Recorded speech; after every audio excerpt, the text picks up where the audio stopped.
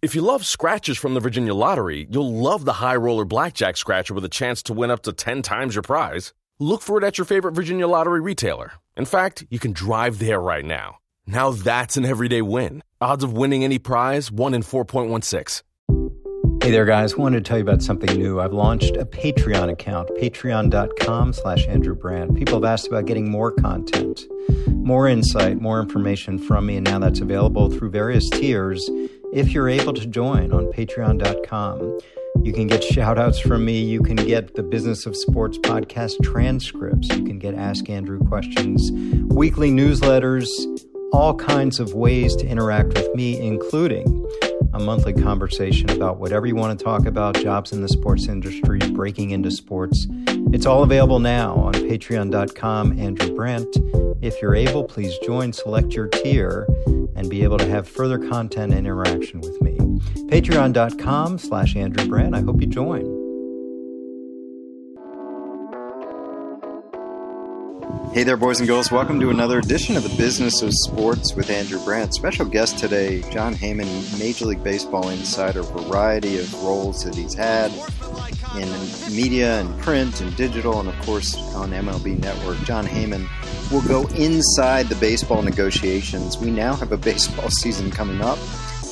For a while there, it was hard to believe that we would, with so much enmity between the sides. I wanted someone to really talk about it who knew the insides of the negotiations, who knew what was going on between the Major League Baseball Players Association and the Major League Baseball owners. And I think it'll be a harbinger of things to come for the NFL. Not quite as antagonistic to becoming, because NFL will have a full schedule, they think, and will have some fans, they think, compared to baseball. So we'll see what goes on. But upcoming, Jon Heyman, the fantastic baseball insider and writer and broadcaster, joining us. First, my rant of the week. It's about the Cam Newton signing. Just want to push back against the narrative that this is such a great signing, and the Patriots, of course, they're always considered to be so shrewd with these signings. Let's just be real here. Cam Newton was on the street, as they say, not 1, not 2, not 3, but 4 months before someone signed him, which, in other words, Bill Belichick played the market, saw it get to the rock bottom, and signed his player. The contract states it's up to $7.5 million, which really means it's about $1 million. And then all these incentives. Salary cap 101, incentives are probably unlikely to be earned, therefore don't count against the cap. In other words, he didn't play much his last year, so any incentives are based on that year. So if it's more than what he did in his last year, they count as unlikely to be earned and therefore not count against the cap until if and when they're earned at the end of the next season and then become a debit against the 21 cap. But that's where we are, Cam Newton signing. I'm like, people ask, well, how could he not be signed? Why didn't these other teams sign him? Listen, you get to a point with Cam Newton or Colin Kaepernick, take the politics out with Kaepernick, that teams look at it and say, I'm not sure I want that as my backup. And people can say, well, they should be starters. But no, they haven't proved that they should be starters in very recent memory. They can prove that they were starters if you look years ago, sure. And Cam Newton not was good. He was great, but it's a was. Not an is, was. And I think sometimes people get caught up in that whole, well, he was an MVP, so? A lot of MVPs are cut 2-3 years after their MVP. And that's where we are with Cam Newton. So I just think we have to hold the phone on the excitement level and why he wasn't signed earlier. Because the role of a backup quarterback, let's be serious, is to serve the starter. And teams look at Cam Newton or Kaepernick or others and say, can that person be the best person to really serve our starter? Not because of any personality defects, but just because of what they've experienced, almost like too qualified for the job. And that's, I think, what went on with Cam Newton. And by the way, the Patriots, oh my God.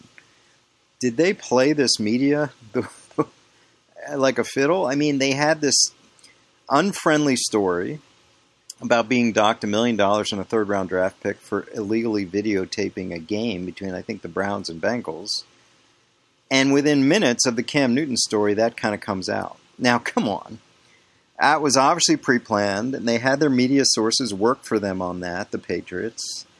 One of those stories, maybe both, either signing Cam Newton or getting docked these penalties from the league for their cheating with videotaping was obviously held for a while until either the other story matured. And of course they come out the same in order to take the blow away from being docked. They have the Cam Newton story. Well played by the Patriots PR. It's just kind of so transparent that we as a reading public kind of were played by that as well. But anyway, Cam Newton, good signing. Okay, fine. You know, he's going to compete with the other guys making $1 million. There'll be about a $5 million charge for Patriots quarterbacks who are active this year, and $13.5 million for the Patriots quarterback who's inactive, playing for another team named Tom Brady. So maybe I'm showing a little anti-bias against the Patriots. I'm not against the Patriots. I'm against kind of this universal opinion or narrative about the Patriots. I mean, okay. The way that they just sort of smooth out this penalty where any other team would be a massive story. But the Patriots, oh yeah. Oh, by the way, we did that too after we signed Newton. All right. Enough football. Let's get to the baseball negotiations. Baseball's about to start up again. People thought it couldn't happen because of the enmity, the antagonism between the players and the owners. Let's go inside those negotiations in the business of sports, how we came to an agreement, or maybe even not, you wouldn't even call it an agreement. And baseball is going to start up again. Without further ado, my guest for this week's Business of Sports podcast, Major League Baseball insider, John Heyman. John Heyman's been around baseball from so many angles, a writer, a broadcaster, insider. Glad to have him on the program. Just sort of open this up, John. Were you surprised that baseball, A, had so much time coming to agreement, and did you have a realistic thought that this wouldn't happen here in 2020? Yeah, I knew they intended to play, so I knew they were going to forge forward, provided that the COVID numbers didn't get too far out of control. So I'm not surprised that we're going to try to play, and I say try because still we'll see how we do in controlling the numbers. They're not getting that much better at the moment. I am surprised that they weren't able to come to an agreement more quickly. Rob Manfred, the commissioner, has been there 25 years. Before that was the head negotiator and has always been able to come to agreements, whether it was Don Fear and Gene Orza in charge of the players' union or whether it was Michael Weiner or Rich Shapiro was the lead negotiator. And the players' union brought in a new lead negotiator. He's a bit of a pit bull named Bruce Meyer, and he came in to try to knock some heads around, apparently. And, I don't know whether he's just not an agreeable fellow, but he just didn't want to agree with anything that the owners were offering. And I think he was the influence there, the main influence. And some of the players, too, I think, understood that the owners had gotten some good deals recently and made a lot of money in recent years, and they were kind of in a fighting mood. I would have liked to have seen the deal done. I think it would have been better for baseball to have agreement, to have labor peace, to have maybe a little bit better feeling going into the CBA negotiations and not have agreements hanging over their heads, because really that's the big thing that the players got, other than the 60 games prorated. And I agree the players should have gotten prorated pay all along, even though I didn't think it was set in stone in that March 26th agreement. I think that's fair that they get prorated pay, but I would have preferred that they figure out some other perks for them to get rather than a grievance, which doesn't really help anybody, but potentially the players. Yeah, I'm going to pick up on a couple things you said. Number one, I think we're all clear that Rob Manfred, who's negotiated CBAs for decades, is the lead negotiator for the players, for the owners. But I'm not sure a lot of people know what you just said. They just see Tony Clark as the face in front of the players, and they assume it was his aggressive negotiating, if you will, that sort of held this up along with the owner's side. But you mentioned this character we haven't really heard a lot about. So Bruce Meyer was the lead negotiator, and you'd feel like it was him more than Clark that kind of held this up on their side? Yeah, I absolutely do. In fact, I think basically Clark and Rob Manfred in what I think was an agreement, and what Manfred announced as the framework of a deal, I think they were working it out. And, I think ultimately the union didn't love it. And they had the option there because both sides understood, Manfred and Clark, that their constituency would have to ultimately approve it. Manfred understood that the owners were going to approve whatever he was going to come up with. It's a little bit easier when you have 30 owners that are fairly like-minded, not completely, but you have a constituency of 1,000 players represented by 100-plus agents. It's a little more difficult for Clark. So Manfred understood that whatever they negotiated out in his house in Arizona on that Monday, that the players would have to approve it. And the understanding, at least that Manfred had and the owners had, was that they could come back and say, you know what, Clark could have told them, I couldn't sell 60 games. Can you make it 64 or something like that? And they would have had a deal. But to come back and say that it wasn't an agreement or a framework of a deal, it was just a proposal, and this is what we really want, that was really what hurt it. Twice they had an agreement and didn't really understand the first time what the agreements exactly said. That was the March 26th agreement, whether the pay was going to be automatically prorated or not. And then this time where Manfred thought they had the framework of a deal or basically a tentative agreement, and Clark ultimately said that it was a proposal. I mean, it's a very odd thing to have it be a proposal when they're both negotiating for 5 hours and there's give and take and doing horse trading, and Manfred has given in on the prorated and several other items, and it seemed to be the product of a negotiation. And then for the players and union to come back and say, oh, that, by the way, that was a proposal, and it's nice that Tony Clark got to work on it with you for 3-4 hours, and now we have our own proposal, and it's much, much more. So they're really not on the same page. That's part of the issue as well. But I do think that Clark should have had a lawyer with him. Yeah. He's a smart guy, but he's a ball player by trade. He should have had a lawyer with him, whether it be Bruce Meyer or somebody else, for the sit-down with Rob Manfred, because it certainly was a confusing episode. And was there dissension, not dissension, probably division, I guess is a better word, within the ranks? We'll talk about each side. First among the players, and I know, the initial proposals heavily impacted the high-paid star players, the Trouts and the Kershaws and the Coles, more than the minimum guys. But it obviously is now prorated. Did you detect any, strategy and or reality of kind of divide and conquer within the players group? Or were one set of players more into, being aggressive and one set more into just taking whatever we could get?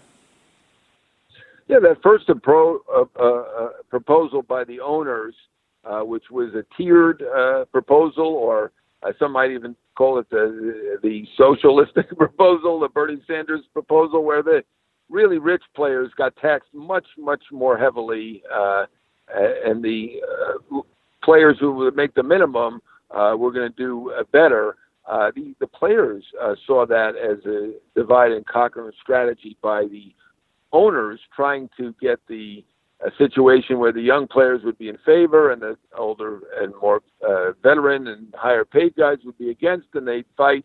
It may have been a byproduct. I don't know that was the reason. I think the reason that the owners did it that way is because there's more money to get back from the high paid players. If you're going to cut somebody's salary by 2/3, if someone like Mike Trout or Garrett Cole is making $35 million plus, you're getting back $20 million plus. If you cut somebody's salary by 2/3 who's making the minimum, you're not bringing much back. So I just think it was, I don't think the owners are socialists. I think they were trying to save money, and that was the way to do it. And ultimately, I think the players' voices that mattered were the veteran players, the star players, and the young players, while some of them may have been fine with it, weren't ready to buck the system, weren't ready to buck the leadership, weren't ready to buck the star players, and it just didn't work out. It was too much cuts to begin with as well from the owners, I thought. And ultimately, the players got their way on the prorated pay, and I think that that's fair. I think the players should be paid, a day's wage for a day's work. I think that's fair. At some point, and this has not been reported anywhere yet, the players actually asked for more than a day's pay for a day's work, in a sense, because they'd asked that if the season is cut short, let's say Manfred has to cancel the season, he has that option at his disposal if the COVID gets out of hand. Let's say the season is cut in half and only 30 games are played. The players' side had asked that they still get paid for the 60 games. That kind of flies in the face of the day's pay for a day's work. So ultimately, the owners did not agree to that. It doesn't hurt to ask. I don't blame the players for asking for that, but if you're asking for a day's pay for a day's work, on one hand, the owners looked at it as, well, now you're getting more if we have to cut the season, and we'll lose even more money. So that didn't work out for them. Yeah, I mean, and let's talk about the owner side now. I sort of brought up dissension in the ranks. There was something going around out there that owners, and I'm assuming small market owners, were either saying or thinking that maybe they're better off not even playing. I mean, did you sense from the owner's side some sense that, hey, why are we even doing this? Or let's be even more aggressive than Rob is being? Yeah, at different times there were some owners. I heard there was a group of hardline owners, and I'm not sure whether it was a small market or a big market. It may have been more about the personality of the owners, and I think historically one of the hardline owners has been Artie Moreno from the Angels. I don't want to guess too much at who the other hardline owners could be, but in the past he's been pretty hardline when it comes to union activity and negotiations with the union. But I think it was a small group, and I don't think it was ever a threat that they weren't going to play a season. I think that Rob Manfred was smart to get in there, that he could ultimately set a schedule or mandate a season, whatever you want to call it, as long as he paid the players prorated. And he was not going to let that be part of the legacy, nor let that happen to baseball, that the season would be canceled completely over economics. Particularly now, certainly it would be embarrassing with the NBA and the NHL forging ahead, at least planning for a season, contact sports that are played indoors. So, I think that was smart to get that written in there. And ultimately, I felt there was no chance that we were going to have a season canceled unless the coronavirus got out of hand. I know there are people reporting that, but I think they hadn't read the March 26th agreement closely enough. In there, it was clear that Manfred was allowed to set a schedule, start a season, and in my mind, there was no chance he was going to do that to his legacy or to the game to cancel the season. And there weren't enough owners, whether there were 3 or 6 or 7, I'm not sure. It would have taken 8 to cancel the season, and I doubt it ever got to that point, and Manfred was not going to let it get to 8 voting. No, we're not going to have a season. That just was not going to happen. More from Major League Baseball insider Jon Heyman on the inner workings of what brought baseball to the fore, where it's finally starting up again in July. But first, a word from DraftKings. They've brought their expertise to legal sports betting. Legitimate sportsbook based right here in the U.S. You can rest assured your funds are totally secure. You can deposit and withdraw your money at your convenience. Now, during this week, we got all these things in action for DraftKings. The English Premier League, Spanish La Liga, German Bundesliga, soccer, and more. Head to the app right now. Check out what they have to offer. Player props, live betting, so much more. DraftKings. Download the DraftKings Sportsbook app now. Use code ROSS, all caps, ROSS, when you sign up. For a limited time, all new users can get a sign-up bonus up to $1,000. That's right, DraftKings Sportsbook. Sign-up bonus up to $1,000. Enter that code ROSS when you sign up. Only at DraftKings Sportsbook. Must be 21 or older. New Jersey, Indiana, or Pennsylvania only. Bonus comprised of a first deposit and first bet match, each up to $500. Deposit bonus requires 25 times playthrough. Restrictions apply. See DraftKings.com/sportsbook for details. Gambling problem? Call 1-800-GAMBLER or in Indiana 1-800-9-WITHIT. Now back with Jon Heyman talking about Major League Baseball negotiations towards this 60-game season starting up soon. So you mentioned COVID. We sit here today on June 29th. We have spikes, Florida, Texas, California, where obviously a lot of teams are located. And, you sort of figure out, okay, we got 110 pages of protocols. We got no fans. But they're not bubbling, as you said, like basketball and hockey. I guess my obvious question is, we know it's going to start. You think it's going to finish? Yeah, I don't know. I don't want to bet on that. I don't want to predict it. They do have the 113-page operations manual or health and safety protocol, whatever you want to call it, and it is very thorough. People on the players' side think they did a good job with it, from what I hear. But it's hard to predict what's going to happen with the COVID-19. I don't think anybody knows. I think we're probably a little better off than we were 3.5 months ago when it shut down. But you're right; it's absolutely spiking throughout the South, Texas, Arizona, and Florida, and then Southern California is now having some problems too. So that's a lot of teams. That's not one or two or three teams. That's a lot of teams that are playing in those areas. Players are going to have to be very careful and vigilant, and the coaches and everybody else involved is going to have to really take this seriously. It's I'm not going to say joyless, but it's certainly going to be a lot more onerous than the normal spring training. That's why I don't like to call it summer camp. It's a pretty serious situation right now, and I know that already we've had a few players reprimanded for not doing exactly the right protocols. I know that we had a birthday party in one situation that caused an outbreak. We had a get-together in Arizona that may have caused a few positive cases. We're going to have positive cases, and they're going to have to just do the best with all of it, and we'll see. I'm not in the prediction business, and in this case, I'm not making any guarantees, and neither is baseball. There are no guarantees here. You mentioned the protocols, and forgive me, I haven't gone through exactly what are the categories, if you will, in baseball now. If a player tests positive for COVID, is it mandatory quarantining? Are other players isolated? Yes. Go ahead. Yes, it's mandatory quarantine for the player who tests positive, and they'll keep a closer eye on the other players who've been in contact with that player. The players are going to be tested every 2 days. The other people around the teams, they've really spent a lot of time on this. People are in Tier 1, Tier 2, Tier 3, Tier 1, basically, as players, and they will be tested every other day.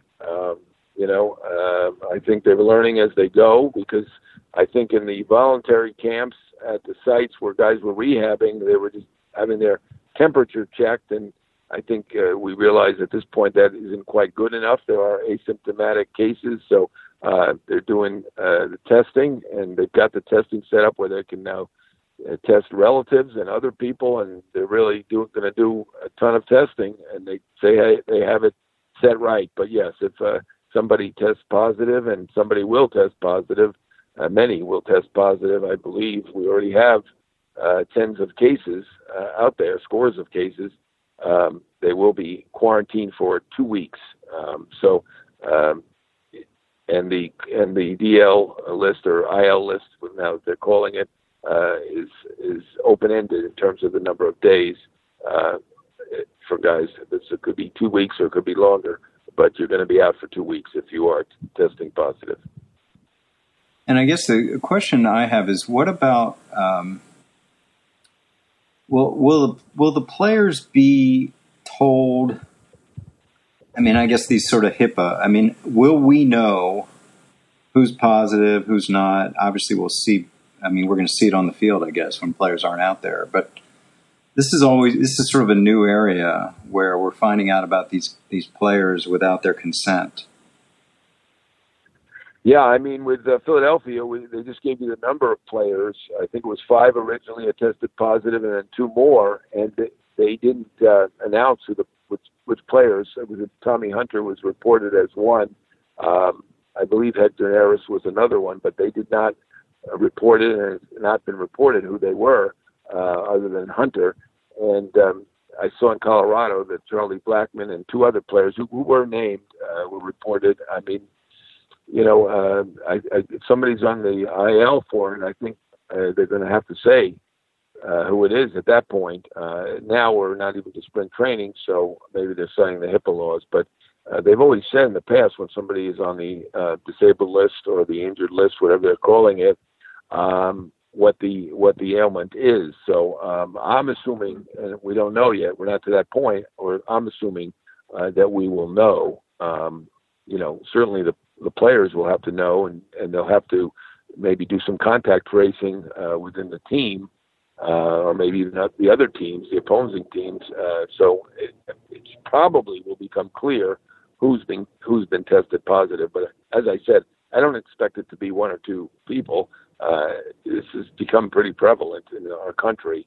The fortunate thing is that the guys are generally in excellent shape and average around 28 years old or so, and that category has dealt well with the COVID. So I think that is the reason that they can even forge ahead with this, that most people, almost all the people who've been in that category have been able to deal with it and recover.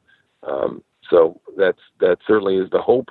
And we're all very hopeful that everything goes okay, but we will see a lot of cases, I'm sure. Yeah, in our final moments, I want to just ask you, as someone that is inside the game, and you've heard so much out there that baseball blew it, they're turning off fans, they had a chance to be first, they had a chance to have the entire sports spotlight to themselves, and now they're going to be lumped in with basketball, hockey, soccer, etc. I mean, do you look at it that way, where baseball is kind of this ridiculed sport about their labor problems and never seem to get it right on the labor, on the marketing, on the taking advantage of this stage? Was that harsh? Yeah, I understand it at this point. I mean, I think Commissioner Manfred even said the optics were a disaster at one point in a TV interview. Certainly did not look good.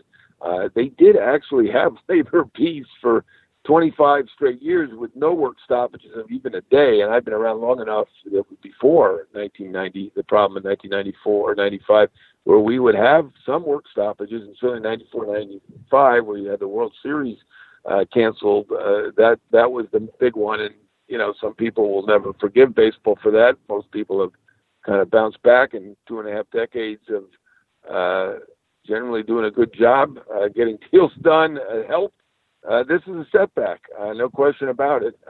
I think the owners got really good deals in recent years, made a ton of money, and the players hired a pit bull and really fought back. And even with a good offer, they didn't take it. They want to do the grievance. I do think this is not good for the sport to have a grievance hanging over the head. They couldn't even figure out, let's do the expanded playoffs. And I'm hopeful they still could amend things and agree to an expanded playoff system for this year. They have until July 23rd, which is the scheduled opening day, to figure out, obviously, once the season starts, you can't change the rules. You can't now say instead of 10 playoff teams, we're going to have 16, but they still have nearly a month to figure that out. And maybe I'm being naive. I'm still hopeful they can figure it out, because expanded playoffs helps both sides. And the players looked at it as a negotiating point, because it helps the owners more, at least initially.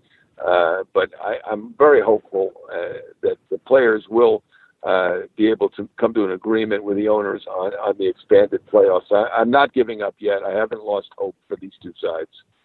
Do you think, looking back, whatever happens, assuming they finish this season off, there will be asterisks? And I guess I'm kind of roll my eyes at asterisks.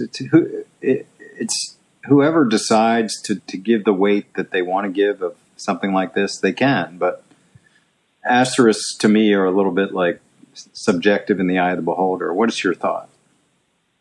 Well, they're not going to give an asterisk. The champion will be the champion. We've had previous seasons that weren't 162 games in 1995. I believe it was 144 games. 1981, we had a work stoppage, was not 162 games. So we've had seasons like this in the past. This one will obviously be shortened even further. We'll still have 2 rounds to get to the World Series. I'm hopeful we'll add another one, have 3. So it's still going to have to go through a gauntlet. You're still going to have a champion. I still think the champion will be looked on as the real champion by most people. There will not be an asterisk. But in some people's minds, there might be. I would say this, if someone bats 400, I would put an asterisk on that. That to me is not a Ted Williams 400. But, anything can happen in a 60-game season. We might have a Cy Young winner who goes 1-5 with, obviously have a good other record, but we're gonna have some statistical oddities this year, no question about it. But to me, a champion will still be a champion. There'll still be a lot to get through, maybe different things to get through in terms of staying healthy and doing the right things to stay on the field. Either way, to me, that champion is still a champion. Appreciate it, John. I mean, I think all these leagues starting, baseball, hockey, basketball, soccer, I think they'll all start. I'm not sure they'll all finish. I'm not being negative. I think that this society, this health crisis is raging, and it's almost a matter of time where it affects a pocket of people that could prevent competitive balance from being played. That's my thought. You might be right. I mean, it might take a serious illness. Unfortunately, we're praying nothing like that happens. What happens if one team just catches fire and there's just an outbreak, and let's say you don't have a team, you have 2/3 of their players are on the DL. How do they square that? How do they figure that out? So I think we'll probably get to the starting line. Will we get to the finish line? Like I said, I would not guarantee it. I'm with you, Andrew, on that one. Appreciate it, John. Appreciate all your insights into these negotiations. And we got baseball back. It's by hook or crook, it's coming, and we'll be following it. Thanks for all your insights. Thanks for being on the podcast. Enjoy your time before it all gets going again. Talk soon. Sounds good, Andrew. Thank you. Thanks to my friend John on great info about baseball. We talked a lot about baseball, whether it was going to happen or not. It is. There's an inside look on what went on. And that'll do it for this week's edition of the Business of Sports. Appreciate all those who follow me on Twitter at Andrew Brandt. And now Patreon site is up. Sign up for tiers of access, premium content, more access to me at patreon.andrewbrandt. Apple Podcast rankings always appreciated. Thanks to my music producer, Sam Brandt, my producer extraordinaire, Brian Neal. And we'll be back next week with another edition of the Business of Sports with Andrew Brandt.